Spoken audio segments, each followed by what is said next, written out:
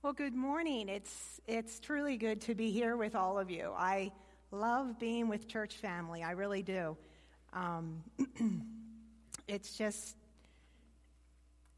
a joy for me. It really is. And before I get started, I just want to take some time just to pray. I need more. I know we just got done praying, but I need more of His Spirit to be with me here this morning. So just pray with me. Father, I just come to you again this morning and thank you for your goodness to us.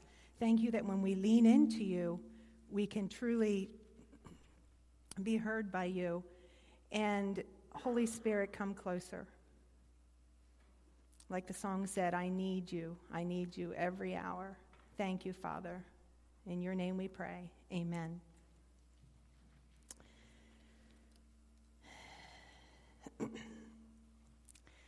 So I have been on this journey of learning to trust and learning to lean into the Father's heart.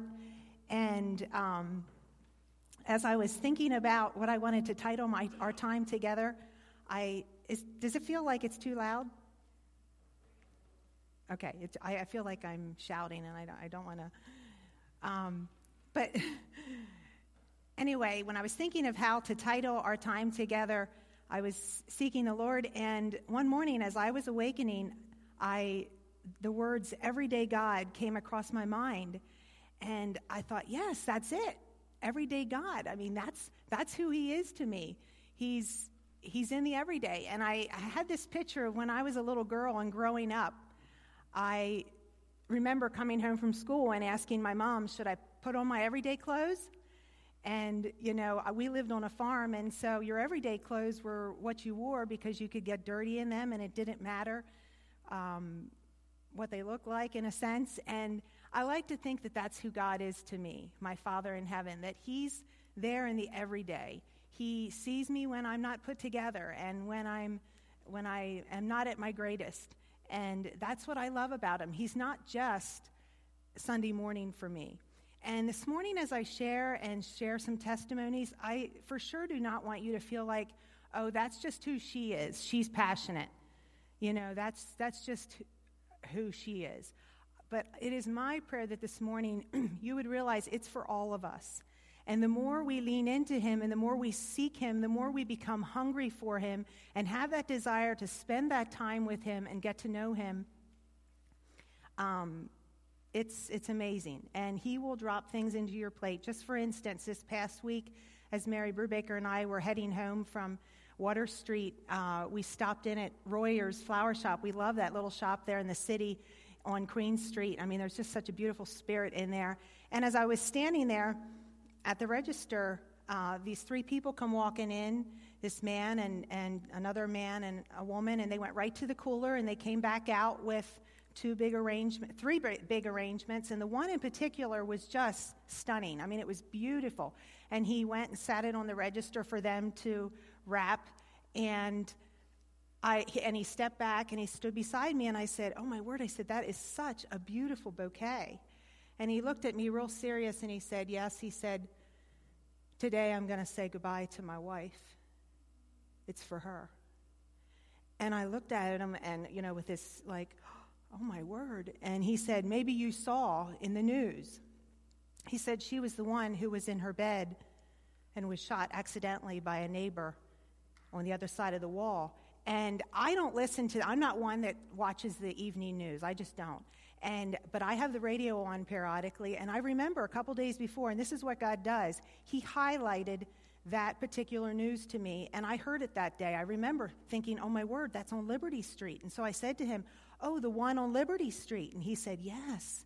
He said, that's where we live. And I said, oh, I'm so sorry. I said, can I just pray for you? I said, I want to pray for you. And he said, yes, I would love that. And so after they were finished, it was actually ended up being his brother who had flown home from Puerto Rico and a friend, and they came over and we just put arms around each other, and I was able to pray for them. And that's what the Father does. He knew that these people were hurting, and so He sent me there, and I just happened to hear that on the news and felt the compassion. And this is what God does, and He wants to use all of us in the everyday.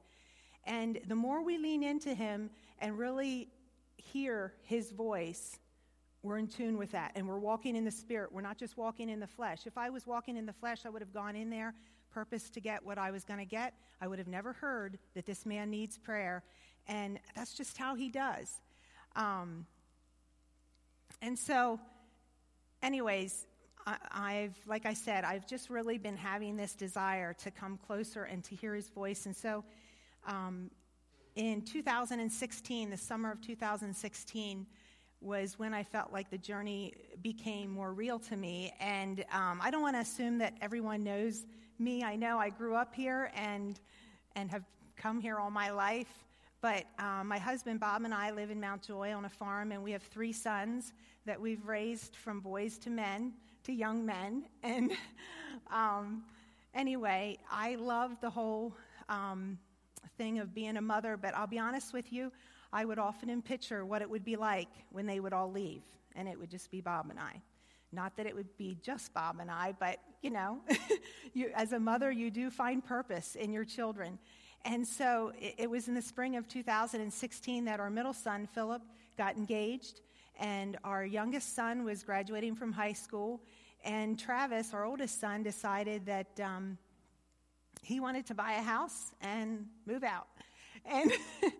And I'll be honest with you, I wasn't real happy, but I knew that he was seeking the Lord on it, and I knew that God had a plan, and he did, because when he moved out in June, he found a girlfriend, and ended up, they got engaged later and were married then the following May. But anyway, it was, so Travis moved out in June, and then in July, our tenant who lived next to us and had lived with us all the years that we were in the farmhouse for 15 years, but had actually lived there for 40 years, she was in her 80s and decided she was going to go to Brethren Village. So she moved out in July, and so she was my girl connection.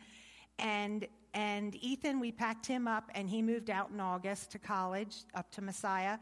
And Philip got married in October and moved out. And so I will say that the Lord gave me a softening of the blow and allowed Philip and Kayla to live next to us there in our farmhouse. But nevertheless, and then like I said, Travis and Cameo were married in May. But there was this transition of all of a sudden it was down to Bob and I. And I remember the Monday after the wedding, sitting down in my prayer chair with the Lord and saying, okay, God, it's me, you, and Bob. And I am not going to look back. I had friends tell me, oh, you'll cry, it'll take you a year, da-da-da-da. And I was like, nope, I'm not that I'm not going to grieve it, and not that I'm not going to focus on it, but God, I wanted a higher purpose. I wanted a vision that you had for me of something greater in this next season. And I'm telling you, he hears the cries of our heart. And I'm not saying that I didn't have days where I didn't cry. I did, as I would be working on my weddings and things. But it was really neat. The Lord began to just give me this burden to visit the elderly people of our congregation. I don't like to use that word because they're really not. I hope when I get to that age, I'm not elderly. But anyway, we decided, I mentioned it to Bob, and so that winter, after the holidays, we began in January and would pick a week and contact anyone 80 and above. And let me tell you, it was one of the most amazing experiences. And for those of you who we have not visited, I know there's probably a few that are here that we haven't visited yet. We ran out of time in the spring, and so we're still working on it. We have a few yet to finish. But we had an amazing time with these precious people. I'm telling you, they have so much history in them, and when they're gone, they're gone. And so if you love stories, if you love history, and even just to get to know them relationally was such a beautiful thing for Bob and I.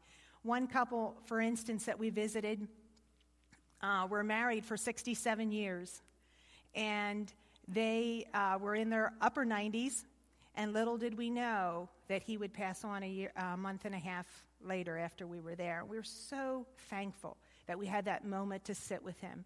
It was Wayne Brubaker, and I remember one of his statements that he said that just spoke to me of just a testimony of his life was, he would say, I'm just a nobody trying to tell everybody about somebody who can save anybody. And I thought, what a beautiful testimony. I mean, this is what they say. Their stories are so rich. Another couple we visited after the time of stories, at 9 o'clock, they said, okay, let's go into the dining room. We're going to play cards. And Bob and I were like, we love cards. And so we said, the night's young, 9 o'clock. And so we went in the dining room and we played the Mennonite Rook. And it was men against women. I must say that the women won. But anyway, we played cards. And then at 10 o'clock, she gets out the snack. And it wasn't just pretzels and drink. It was ginger ale, pretzels, ice cream, and cookies. And, here we are eating at 10 o'clock. And then we needed energy to keep playing. And so we played cards right up till, it was after 11 till we left. And we walked out of there again just saying, these people are so precious. We had so much fun. They love to play cards. And I wish I could tell stories about every couple. I see some of these couples, and I wish I could tell stories about every one of them because they were all special. And one evening, I went by myself and met with a group of 5 of widowed ladies that are from our congregation, from Landis Homes in Brethren Village. And we had such a precious time together. Again, as I sat there, I saw such strength in these women. And I mean strength that I don't see today anymore. I'm sorry. But and I pray for it, for the younger generation. And you can receive that when you lean into that and when you spend time with these people. Trust me. I remember before my grandmother passed away, just asking, I always saw such strength in her and asking her for a portion, for a measure of her faith. And but these women, they shared stories of losing their husbands, and not only losing husbands, but losing children, and just how they walked through that. And it was just amazing. And I have a trivia question for you children, or for anybody if you want to try to find out. But one of those women has been to Alaska over 10 times. I mean, it's crazy. It's just what they have done over the years and the change they have seen. It's just amazing. Another couple that we visited on a weekly basis, they go to Park City, and they walk there at Park City. They know the workers by name. They have prayed for people. People have stopped them and asked them for prayer. And again, to Bob and I, they were such a living testimony of what it means to just be Jesus. And we had wonderful time just praying with each couple and persons before we would leave. And for Bob and I, it truly enriched our marriage. And we loved it. It was like the Lord was just preparing us to spend time together, just the two of us. And we loved it. And it became just a real part of my transition, our transition, I should say, and it made it so much easier. Okay, before we're going to turn now, we're going to transition a little bit here to John 11. But before we go there, I want to look at the term believe. And what does it take for you to believe in something or to believe in someone? I feel like it's one of those terms that you can say with your mouth, like, I believe, but what does it really mean to believe? For instance, in order for me to sit down in a chair, I have to trust in it. I have to know that it's going to hold me, and I have to believe that it can support me. And the same time in believing in someone, you're going to want to get to know them. You're going to want to spend time with them, build a relationship with them in order to believe in them. And they're just some of the building blocks. You don't have to turn there, but I want to look at a verse in John 1:12. And in fact, it's up on the screen. And it says, "Yet to all who received him, to those who believed in his name, he gave the right to become children of God." Did you know that the word believe is found 63 times in John, in the book of John? And I believe that the Lord is working to bring us into a confidence of who he is to the level that we place our trust in him. It's not just this mental agreement, like I had said earlier, or doctrine or concept where we say, yes, Jesus is the Son of God. Yes, we do need to confess with our mouth. I'm not saying that he is Lord. But there's so much more than that. It's not merely agreeing. Instead, and I think this is important, that it's casting the weight of our lives into a place of trust and abandonment to who he is. That word abandonment is surrendering, laying down everything, giving up everything of yourself. And so, looking again at that verse, yet to all who received him, you can only receive him to the measure you trust him. You can only receive him to the measure that you trust him. And it's in the receiving of him that gives us the authority to become something. Like as in this verse, we become mirrors of his nature. We become sons and daughters. So it's only in the measure of abandonment and trust, laying everything down and believing in him. In other words, believing that I represent his nature well. When we truly believe who he is, when we truly have confidence in him as Lord, and we understand his character, when we get to know him, that's why we have to spend time with him. We can't think that we can believe in something that we don't know. And so when we truly believe in him, then we represent who he is. Then Christ is in us, and we become that hope of glory. When Jesus walked the earth, he gave his life in total abandonment to the Father. He said, I only do what I see my Father doing. And so he was this walking example when he walked this earth. And when we read all through the New Testament what he was like, he was this, he showed us what the Father is like. Now let's turn with me to John 11. And we're going to look at these 44 verses. And I know it's a lot of verses, but we're just going to go down through and allow the Holy Spirit to lead us in this. And for you children, I love the kids. And I want you to look while we go through, when he puts up the verses, just in the verses that we're going to be reading from today in John. You see how many times you see the word believe. It can be in the term believed, or believe, or believing, but you count, and then you come to me afterwards and see how many you found, and I'll see if you're correct. So, beginning in verse 1. Now a man named Lazarus was sick. He was from Bethany, the village of Mary and her sister Martha. This Mary, whose brother Lazarus now lay sick, was the same one who poured perfume on the Lord and wiped his feet with her hair. So the sisters sent word to Jesus, Lord, the one you love is sick. I love how Jesus had this ability to make whoever he was with, the person, feel. He had this ability to fully, so fully to a person, to give himself, He had this ability to give himself so fully to a person that they thought he was their favorite. You know, even the writer John would often say, John, the disciple Jesus loved. Jesus had this way of making people feel like they were his best. Continuing on in verse 4, and when he heard this, Jesus said, this sickness will not end death. No, it's for God's glory, so that God's Son may be glorified through it. Jesus loved Martha and her sister and Lazarus, yet when he heard that Lazarus was sick, he stayed where he was 2 more days. I would like to point out that when you know what our Father is like, you know that delayed answers are never punishment, but for greater glory. Remember, abandonment and trust is only as good as his character. To the measure that you know that he is good, to the measure your faith will explore. Let me think about that a little bit. For instance, you know, this whole thing of healing,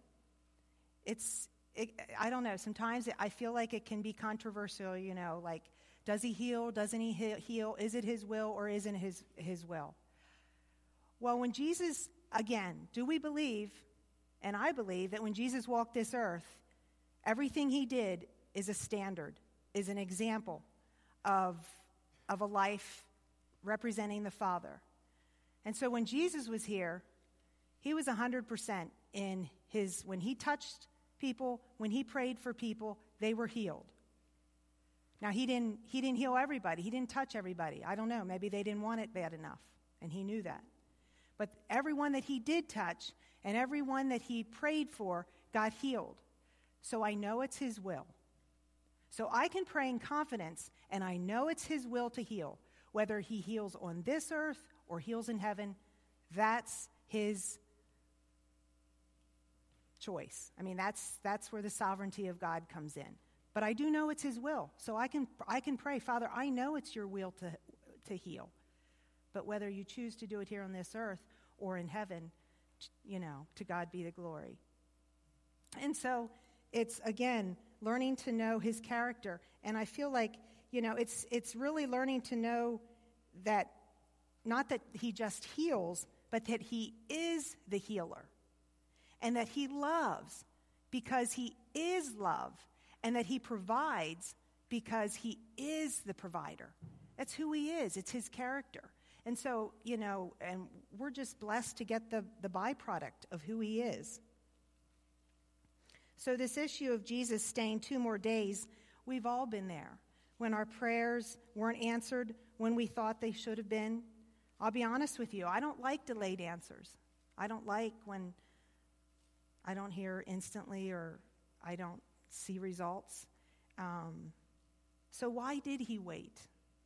Could it be that this situation required a deeper and darker journey to bring everyone to a level of trust that represented him? So that the people could get to a point where they would say, okay, this is who he is. This is how we trust in him. Continuing now in verse 7. And then he said to his disciples, let us go back to Judea. But Rabbi, they said, a short while ago the Jews tried to stone you, and yet you're going back there? Jesus answered, are there not 12 hours of daylight? A man who walks by day will not stumble, for he sees by this world's light. It is when he walks by night that he stumbles, for he has no light. And after he said this, he went on to tell them, our friend Lazarus has fallen asleep, but I'm going there to wake him up. And his disciples replied, Lord, if he sleeps, he will get better. And Jesus had been speaking of his death, but his disciples thought he meant natural sleep. So then he told them plainly, Lazarus is dead. I mean, it's like those disciples are so much like us, I feel like, in so many ways. Sometimes we just don't get it. So he has to say things to us plainly. So he said it to him plainly. He said, Lazarus is dead, and for your sake, I'm glad I wasn't there so that you may believe, but let us go to him. And then Thomas, the one who he just didn't seem to quite catch it. But he said, Thomas, called Didymus, said to the rest of the disciples, let us also go that we might die with him, And on his arrival, Jesus found Lazarus had already been in the tomb for 4 days. I wanted to give a little bit of background on the Hebrew culture. They believed that the spirit stayed around the body for 3 days in the Hebrew culture. And so Jesus needed to break that barrier so that they would never come back after they'd see him raised from the dead, and they would reason it out with their minds and say, well, the spirit was there. So that's why he waited 4 days. Okay, continuing on. Bethany was less than 2 miles from Jerusalem, and many Jews had come to Martha and Mary to comfort them in the loss of their brother. When Martha heard that Jesus was coming, she went out to meet him, but Mary stayed at home. Lord, Martha said to Jesus, if you had been here, my brother would not have died. But I know that even now, God will give you whatever you ask. And Jesus said to her, your brother will rise again. And Martha answered, I know he will rise again in the resurrection at the last day. And Jesus said to her, I am the resurrection and the life. He who believes in me will live even though he dies. And whoever lives and believes in me will never die. "Do you believe this?" "Yes, Lord," she told him. "I believe that you are the Christ, the Son of God, who has come into the world." You know, Jesus wasn't just teaching Martha a theological lesson. He was trying to ignite her heart in hope that her brother would live now. Continuing on, and after she had said this, she went back and called her sister Mary aside. "The teacher is here," she said, "and is asking for you." When Mary heard this, she got up quickly and went to him. Now Jesus had not yet entered the village, but was still at the place where Martha had met him. When the Jews had been with Mary in the house, comforting her, noticed how quickly she got up and went out. They followed her, supposing she was going to the tomb to mourn there. When Mary reached the place where Jesus was and saw him, she fell at his feet and said, "Lord, if you had been here, my brother would not have died." When Jesus saw her weeping and the Jews who had come along with her also weeping, he was deeply moved in spirit and troubled. I think I just thought of this. I think in the King James Version it says groaned, if I'm right. And you just realize, again, the travailing spirit that was in Jesus too. You know, sometimes when we don't have words in that moment, you know, it's in that groaning where the Spirit prays for us. And so Jesus was deeply moved and came to the tomb. It was a cave with a stone laid across the entrance. "Take away the stone," he said. "But Lord," said Martha, the sister of the dead man, by this time there is a bad odor, for he has been there 4 days. And then Jesus said, "Did I not tell you that if you believed, you would see the glory of God?" So let's just talk about that last phrase there, about the glory. Jesus comes into the most impossible situation that this culture had ever experienced, and he said, "If you believe, you'll see the glory of God." Could it be that it wasn't just the resurrection of a loved one that Jesus was proving, but that his real focus was the glory of God to be seen in the earth, was because there's a people who believe? That is my prayer for us here. Could that be said of us? That when people come in here, they see the glory of God on us in or sense his presence, because we're a people that truly believes with trust and abandonment. Remember, it's not a concept. This is a lifestyle of total abandonment to a relationship with one who is trustworthy. We were designed to live in the glory. We see that in the beginning with Adam and Eve. And the scripture says that all have sinned and fall short of the glory of God. It's the Father's heart that the whole earth be filled with the glory of the Lord. Picking up then in verse 41. So they took away the stone. Then Jesus looked up and said, "Father, I thank you that you have heard me. I knew that you always hear me, but I said this for the benefit of the people standing here, that they may believe that you sent me." And when he had said this, Jesus called in a loud voice, "Lazarus, come out." The dead man came out, his hands and feet wrapped with strips of linen and a cloth around his face. And Jesus said to them, "Take off the grave clothes and let him go." I love Jesus' final command to take off the grave clothes and let him go. How often have we been resurrected and set free of bondage, but continue to live in old grave clothes? The enemy so easily convinces our mind of our weakness and our inability to walk out our freedom. I personally can identify with this in so many ways, and if only we could remind ourselves of God's promises, such as we are a new creation, the old is gone, and also another promise that by his stripes we are healed. the scriptures full of his promises. Are you one who has come here this morning with disappointment that God hasn't come when you thought he would? You have lost your trust. I mean, life is hard. There's days when it's unbearable. And it's in those days that we truly do have to purpose to renew our mind, to get back to our focus of who God is, and then to just lay it all down and to fully trust. Or maybe you're one who is here and you're a restorer, one who helps people see what they have become, helping them to see that this is not who they are, helping them to unravel what has them bound. God wants to bring all of us into a greater glory to be able to tell a better story. Will you trust him? For me, it's a continued journey, a daily renewing of my mind, a daily surrendering to the one who I believe in is fully trustworthy.